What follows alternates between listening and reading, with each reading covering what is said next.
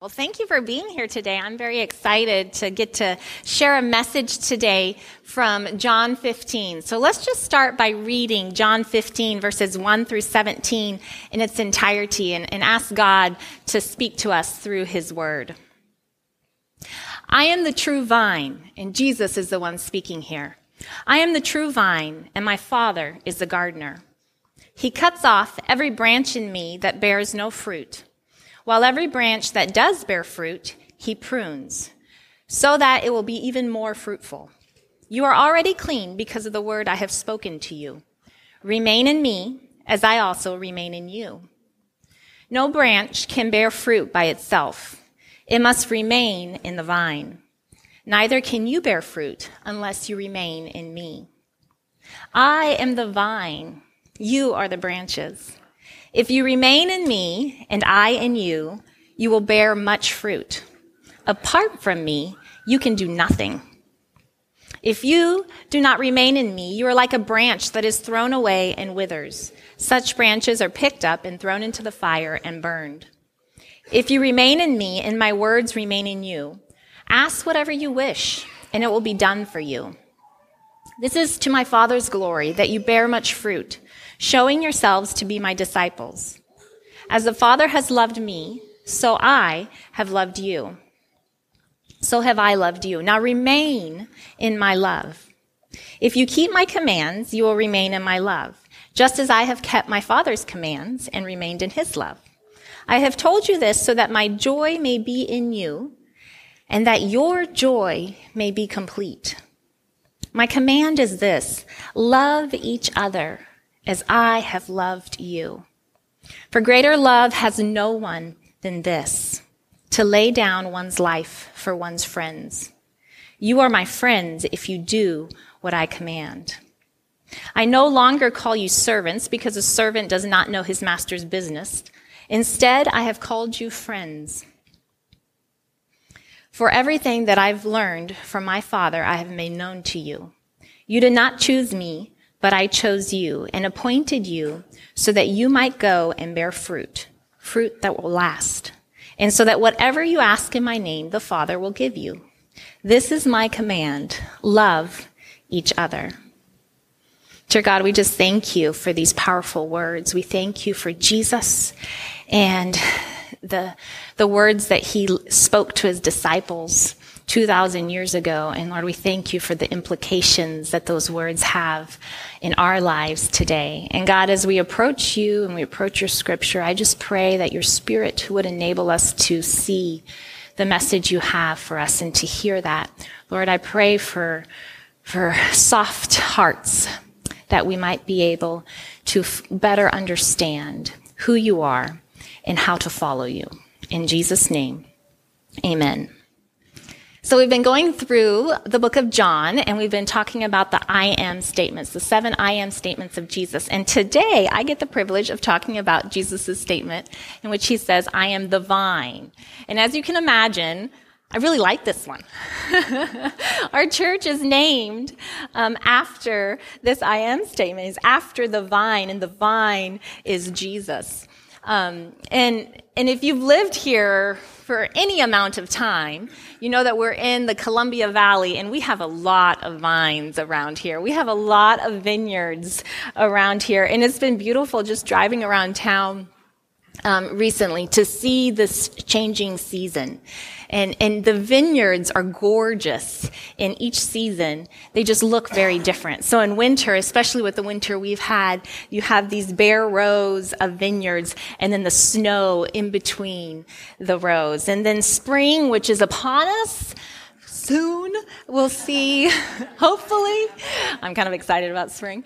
You'll see the green leaves start to multiply on these bare rows of vines. And then in the summer, as you drive by or walk past, we'll start to see the grapes, tiny little grapes that get bigger and bigger until it's harvest time in the fall. And the grapes are harvested the late summer, early fall. The grapes are harvested before the plants go dormant again. And I love Jesus' metaphor here because he uses this metaphor, I am the vine, to describe what it looks like to be in relationship with Jesus. So Jesus is the vine, God is the gardener, and we are the branches.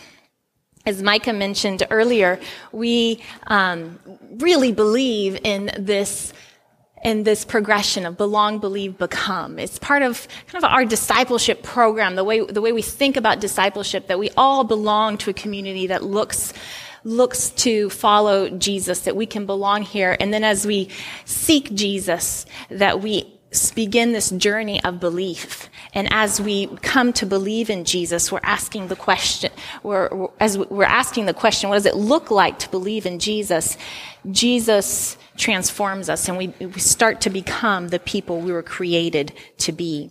So in 2019, our church committed to focusing on belief. And so this is our year of belief, in which we ask the question, how do we pursue belief in Jesus? What does that journey look like in our lives? What does that mean for us? And I think this passage is going to speak to that in beautiful ways.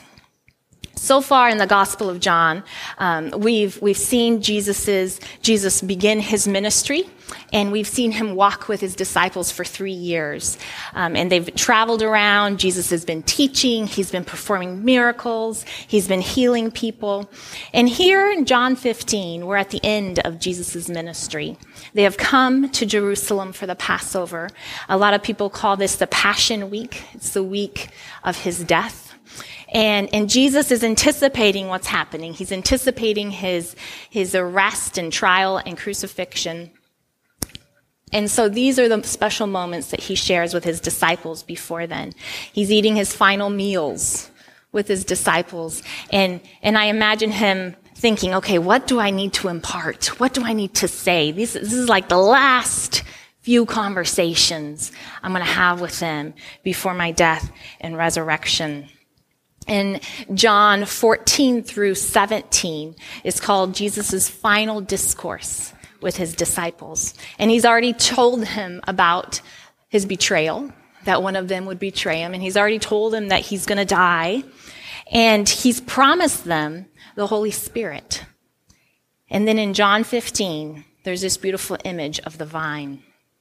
And I don't really know where Jesus was when he said these words, but being a teacher, I imagine it as an object lesson. I imagine him either looking out the window, overlooking the vineyards, and the disciples are just gazing at the vineyard, and he says, I am the vine.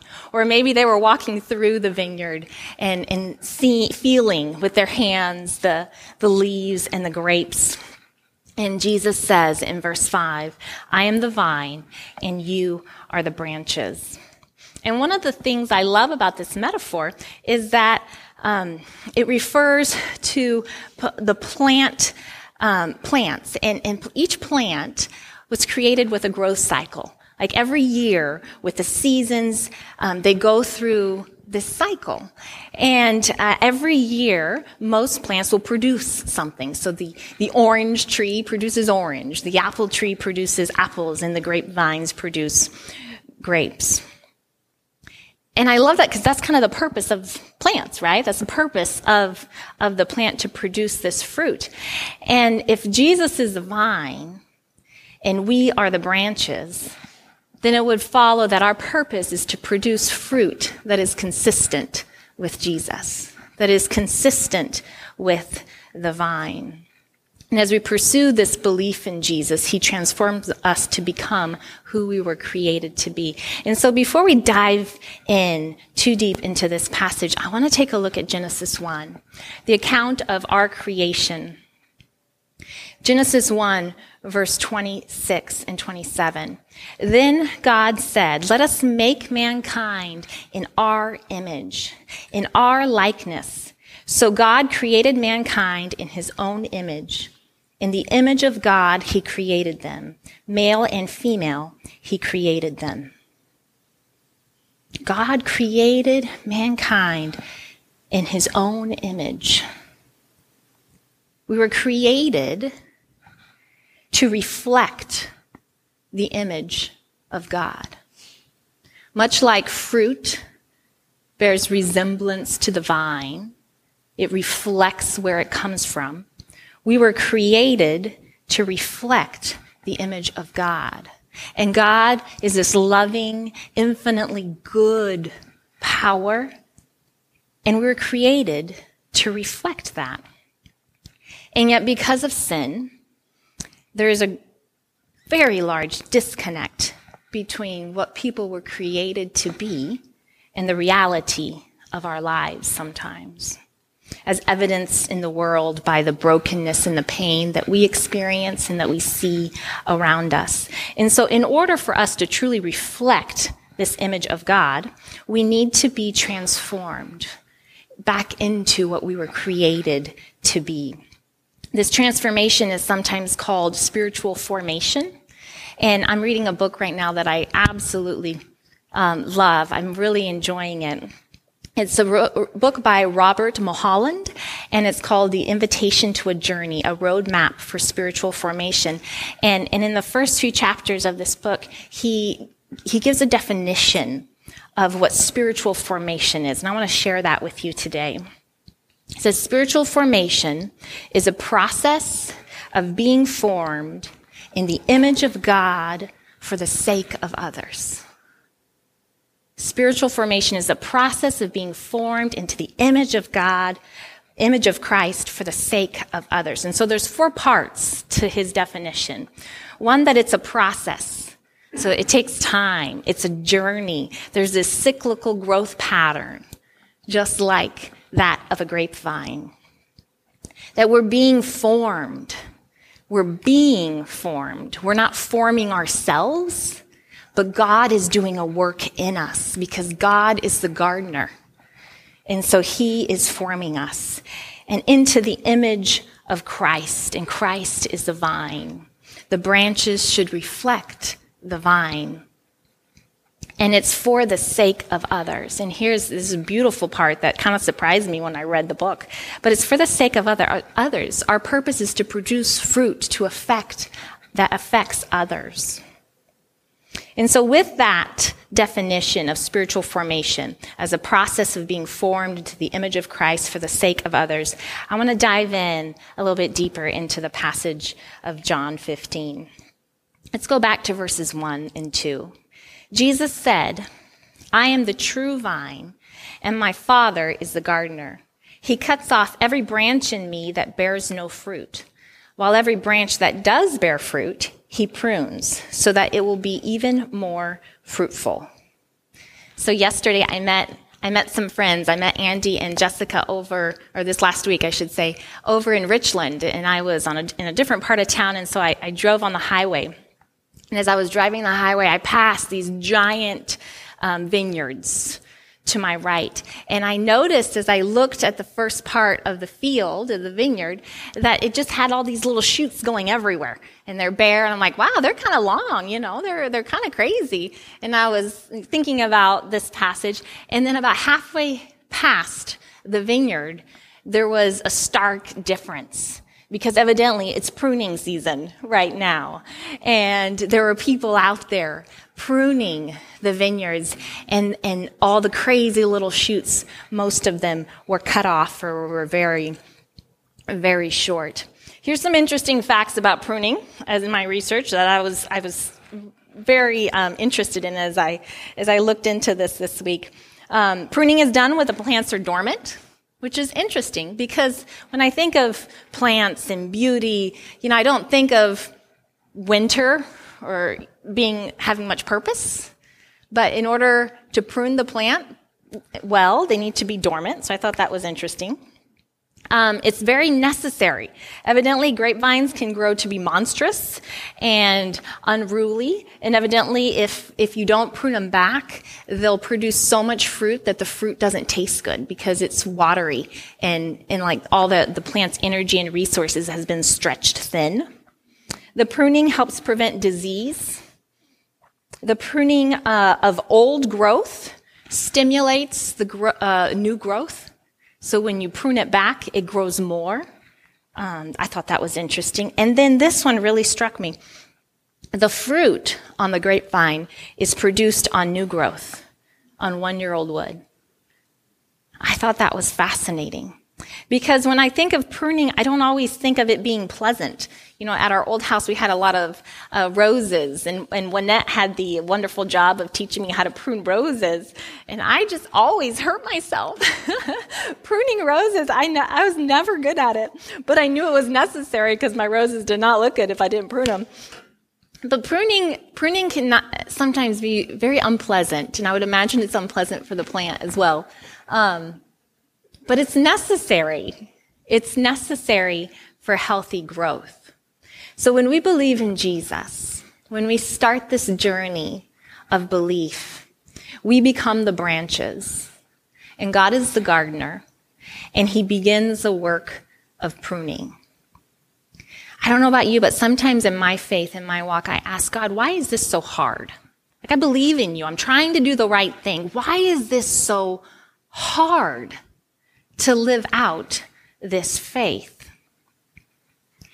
And I'm reminded today that it's because God is pruning me to be something spectacular. God is pruning me to fulfill a purpose that far exceeds my vision for myself sometimes. Sometimes, I think a lot of times, God has to expose our brokenness in order to call us out of brokenness and into wholeness in Christ Jesus. In this book that I'm reading, that I told you about, Robert Mulholland says this. He says, the process of being formed in the image of Christ takes place primarily at the points of our unlikeness to Christ's image. God is involved with us in the most imprisoning bondage of our brokenness. God meets us in those places of our lives that are most alienated from God. God is there in grace, offering us the forgiveness, the cleansing, the liberation, the healing we need to begin the journey towards wholeness and fulfillment in Christ. That's what pruning is all about. The parts of us that don't reflect the image of God, God cuts off and tosses out. His words, imprisoning bondage of our brokenness. I read that and I was like, oh, because I can relate a little bit to that. I can relate a lot to that. And if we really sit and reflect and think about the different bondage situations that we're in, such as the lies we believe about ourselves, or the fears that we have that we allow to take over, or maybe the false identities that we get our values from. Maybe it's an addiction that we're trapped in. We're doing a study. We're on our last week with some of the women here. It's called the Finding I Am Bible Study by Lisa TerKeurst. And this last week as I was studying, she wrote something that was just really super powerful to me. She wrote about struggling with the phrase good enough. That, at times things would happen and she felt like a middle school girl all over again because she didn't feel good enough. She felt inadequate. And then it hit her that God doesn't want her to be good enough. I mean, what a terrible phrase is that you're just good enough. That God created her and God has created us to be these amazing and spectacular reflections of Him, and that our vision for ourselves is just too low. That God wants something much more beautiful for us. And so He cuts off the parts that don't reflect Him, and the parts of us that are producing good, He prunes to make better. So maybe you can relate to this. I mean, I believe in Jesus and I trust in God and I want to be a godly, loving parent. And yet sometimes when my kids are hurting and I can't fix it, I struggle to trust God with my kids. Like, to give my children, my beautiful children, over to God and let Him care for them, like, that is hard for me. Or if something attacks my children, I mean, I struggle to reflect the character of God as I'm responding to those other beautiful children that I don't find so beautiful at the moment, Like, we can be on this journey and still need a lot of pruning. And God meets us in those places of brokenness, and he shows us who he is and who we are. And that for me is beautiful, because I'm learning as I go deeper into this journey that I don't always know who I am in Christ, like who I'm meant to be. As God prunes me and refines me, I'm discovering that more and more. So God shows us who he is. God shows us who we are. He prunes us, and then he calls us into wholeness. From the places where we're at, wherever we're at, he calls us into wholeness in Jesus. Let's move on to verse 4. Jesus says, "Remain in me as I also remain in you. No branch can bear fruit by itself. It must remain in the vine. Neither can you bear fruit unless you remain in me. I am the vine and you are the branches. If you remain in me and I in you, you will bear much fruit. Apart from me, you can do nothing. If you do not remain in me, you are like a branch that is thrown away and withers. And such branches are picked up, thrown into the fire, and burned." Jesus says, "Remain in me." And that verb is often translated as remain or abide in me, dwell in me.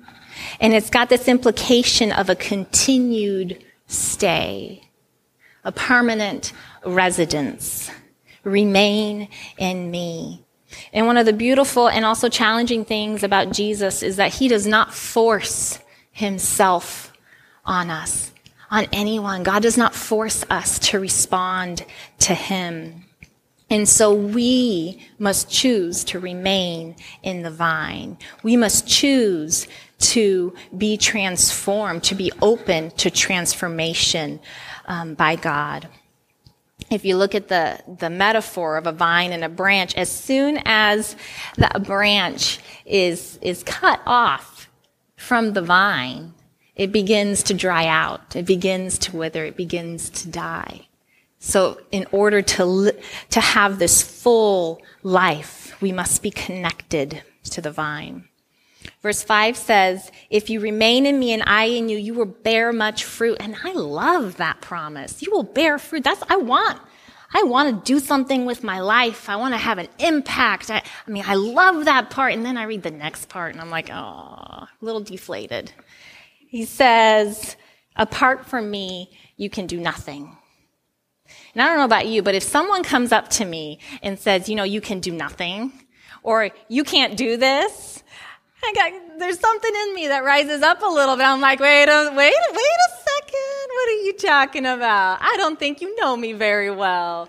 Like, it's almost like a challenge, right? I'm probably not alone in that. We've all been put down, and we don't want to be put down. We want to be empowered. And I don't think Jesus is putting us down here. So I'm thinking about Rachel right now. Many of you know my youngest daughter. A few years ago, I think 2 or 3 years ago, we took them to Bluewood for the first time.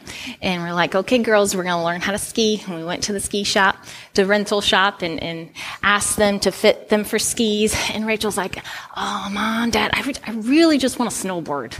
Like, snowboarding is way cooler than skiing. And so we talked to the rental guys about renting a snowboard, and she was 5 at the time, I think, and they're like, we really don't recommend they learn snowboarding first, or snowboarding that young. And so we tried to talk her out of it. Finally, we're like, you know what, let's just ski this time and we'll see what happens. And so it'd been at least a year, if not 2, since that time. By the way, she learned to ski. She did great. Since we went back, and we went back just last month. And the weeks leading up to our trip to Bluewood, Rachel started talking about snowboarding. She's like, so, I've been practicing on my skateboard. I'm really good at my skateboard. And snowboarding and skateboarding, it's like the same thing. I think I can handle it. And so we talked to a few friends, and they all recommended we stick with skiing. But Rachel really wanted to snowboard, so Mike and I are like, okay, we're going to let her snowboard, and what's the worst that could happen? She falls down. Well, we found out that you can fall down a lot of times in one day. Rachel snowboarded all day on the Bunny Hill at Bluewood, and she was finally learned how to get on the lift that takes you up, so that's good. She learned how to do most of the straps by herself, because if you ever snowboard, you have to get out of the straps and back in a whole bunch of times. And she learned how to stand and go maybe 15 feet, maybe a little longer.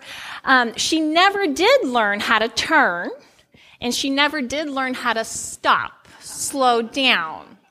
And so basically that meant she would go for 15 or so feet, and then she would topple over and turn around and go the other direction for 15 feet. And we did this for hours. She was one giant bruise after we went.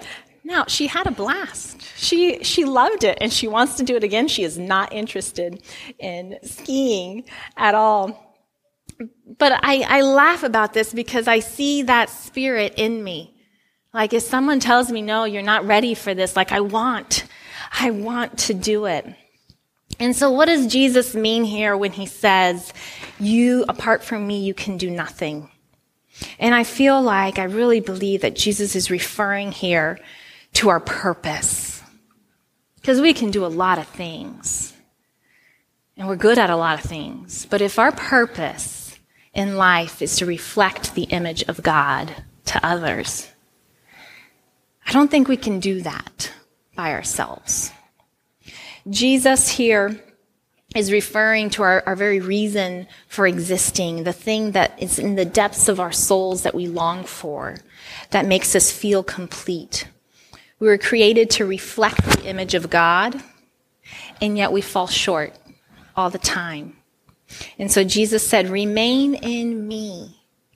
And who is Jesus? Jesus is God in human flesh. He is the demonstration of what it looks like to fully live into the image of God, to live your life reflecting the image of God. As the vine, Jesus is our lifeline through which our nourishment flows. Jesus is our model. The branches are to look like the vine. And Jesus is our hope, because the vine is what empowers the branches to bear fruit. Without the vine, we can't bear fruit. So I look at this and I'm convicted myself that I need to remain in Jesus. And so my natural next question is, okay, how do I do this? What do I do? What does it look like? And it's super tempting for myself to lay out a little plan and to lay out a little formula. Because I'm a list person. I'm the kind of person that after I do something, I go to my list and I write it down so I can check it off. That's the kind of person that I am. I'm a planner, and I like to be in control, and I like to have a formula with guaranteed results. And so I look at this passage, I was like, okay, what do I need to do so that I remain in Jesus? And I'm afraid that it's easy for me, at least, to oversimplify remaining in Jesus into a list of do's and don'ts. And I don't think that's what Jesus is saying here. Jesus is saying, remain in me. And that's about tapping into our life source. That's about opening up every part of us to God. It's about relinquishing control and saying, God, you take over my life.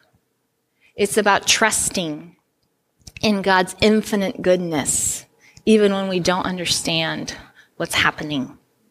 It's about trusting that his vision and purpose for us far exceeds the vision that we have for ourselves.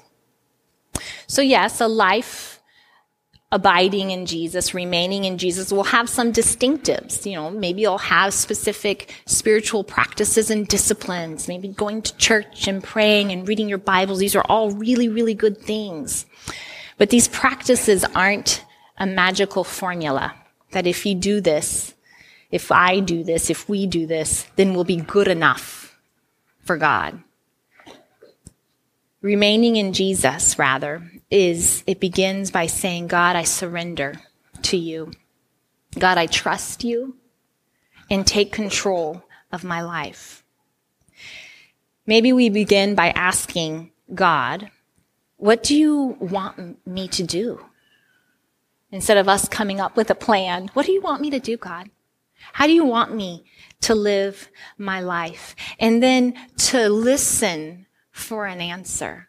Because some of our answers will be general, like reading scripture and prayer. Those are really good things. And some of our answers will be very specific to us personally and where we're at in our journey. And so to listen with an open heart and mind, and maybe you'll find some of those answers as you read scripture. Maybe you'll find those answers as you pray or as you have conversations with other Jesus followers. Or maybe as you walk down to the park and enjoy the sunshine, God will speak to you there. Or as you listen to music in your car, as you help your neighbor who needs help. In Matthew 7, Jesus says, seek and you will find. If we seek God, we will find him. And when we surrender control to God, he produces fruit in us. Let's look at this fruit that he produces in us. Verse 9. As the Father has loved me, so I have loved you. Now remain in my love.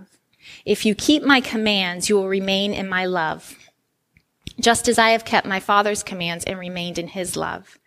I have told you this so that my joy may be in you and that your joy may be complete. My command is this: love each other as I have loved you. Greater love has no one than this, to lay down one's life for one's friends. Skipping down to verse 16. You did not choose me, but I chose you, appointed you so that you might go and bear fruit, fruit that will last, so that whatever you ask in my name, the Father will give you. This is my command.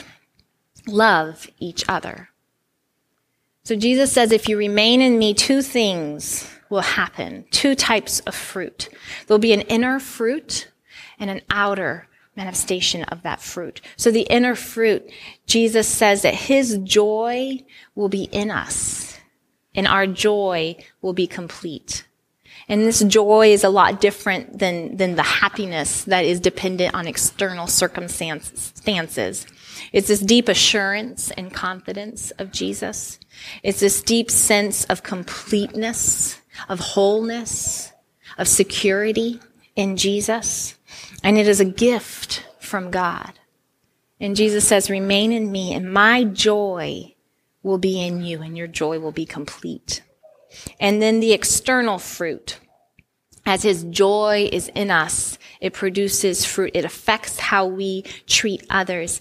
He says, love each other. And we'll be able to love the way Jesus loves, in a sacrificial love that puts others first. You know, sometimes I think we imagine our faith to be an internal thing and to be this private thing between me and God, and that it just affects me. And that's just not the case. It does affect us, and it's very personal. But our spiritual formation, our connection to Jesus is for the sake of others. And so what happens on the inside is reflected out. Our spiritual formation is for the sake of others, and it influences, in fact, it determines how we approach life and how we make decisions and how we treat people. We were created to reflect the image of God, and the characteristics of God are love and compassion and forgiveness. God is a God of grace and healing and wholeness. And that is what we are to reflect to the world. You know, I love meeting people. I love people. I love hearing people's stories. And I love seeing God's diversity and creativity in his creation of people. He has created us all unique and all different, with different personalities and different talents. And what I love about that is that as we grow in Christ, as we grow in Jesus, and he brings about wholeness in our lives, we each reflect the image of God in beautiful and unique ways. So we each have a purpose, of reflecting the image of God in the way he has created us. Sometimes we think of the image of God as something foreign. That's something that I need to pick up and put on, because that's not who I am. And yet God says we were created in his image. We were patterned after his image. And so really, it's something that's in us already, deep down at our very core. Reflecting the image of God and having that wholeness, that completeness is what we long for. And that is what brings the profound joy found in Jesus. So, remain in me. Jesus says, I am the vine, you are the branches, remain in me. Our invitation today is to remain in Jesus, to yield ourselves to God, to allow him to transform us. And this is a really hard one for me, to relinquish control in my life to God, because I can trust that he has a beautiful vision for me and a purpose for all of us. Our invitation today is to allow God to prune us and to call us out of brokenness into wholeness. So maybe you're new to this belief journey. And if you are, and what I said was confusing, it's complicated sometimes, and we'd love to talk some more. But maybe you're new to this, and you're asking the question, so what does it look like to be on this journey of belief with Jesus? Or maybe you're here because you've been dabbling with this faith stuff, and it appeals to you, but you want a little bit here and a little bit there, and you don't want it to take over. And so, you can come to church on Sundays, but, maybe do one other thing, but we want to make sure it doesn't get out of control, because you like that control. Or maybe you're on this journey and you've given your heart to Jesus, but you come here a little bit discouraged by how hard it is. Because sometimes it's really hard, and the pruning is uncomfortable, and though we believe in Jesus' healing power, we look around and we see brokenness and pain, and that's hard to deal with. I want to say that this journey of remaining in Jesus is about being all in, to relinquishing all control, and it's worth it. Because the fruit he produces in us, we cannot do on our own. And his vision for us is to make us spectacular. To remain in Jesus is worth it, because only Jesus can bring about wholeness, and only Jesus can empower us to reflect the image of God, which is what we were made for. And even Miss Hadley reflects the image of God, and I love that. Love that. We all do in our unique ways. His vision for us is spectacular. Will we trust in him? Will we remain in him? That's our question today. Will you go all in with your faith? Will you remain in the vine? Will you give him the control? Dear God, we thank you so much for who you are, Lord. We thank you for being the vine. We thank you for loving us. Lord, we thank you for having a vision for us that far outweighs, far surpasses what we envision for our own lives. God, I pray today that you would help us to see and to understand who you are and who we were created to be in you. God, I pray that this week, as we go about the normalcy in our lives, the routines and our jobs, that we would remember that we are to remain in you. And that is our purpose, and that is what will make our joy complete in you. And Lord, that our purpose is to reflect your image to others around us. In Jesus' name, amen. So as we leave here today, may you know the vine. May we trust in his vision for our life. May we relinquish control and allow him to do his work of pruning. May we experience the true joy found in Jesus. And for the sake of others, may the people around us see the image of God in our conversations and in our life. Have a great week.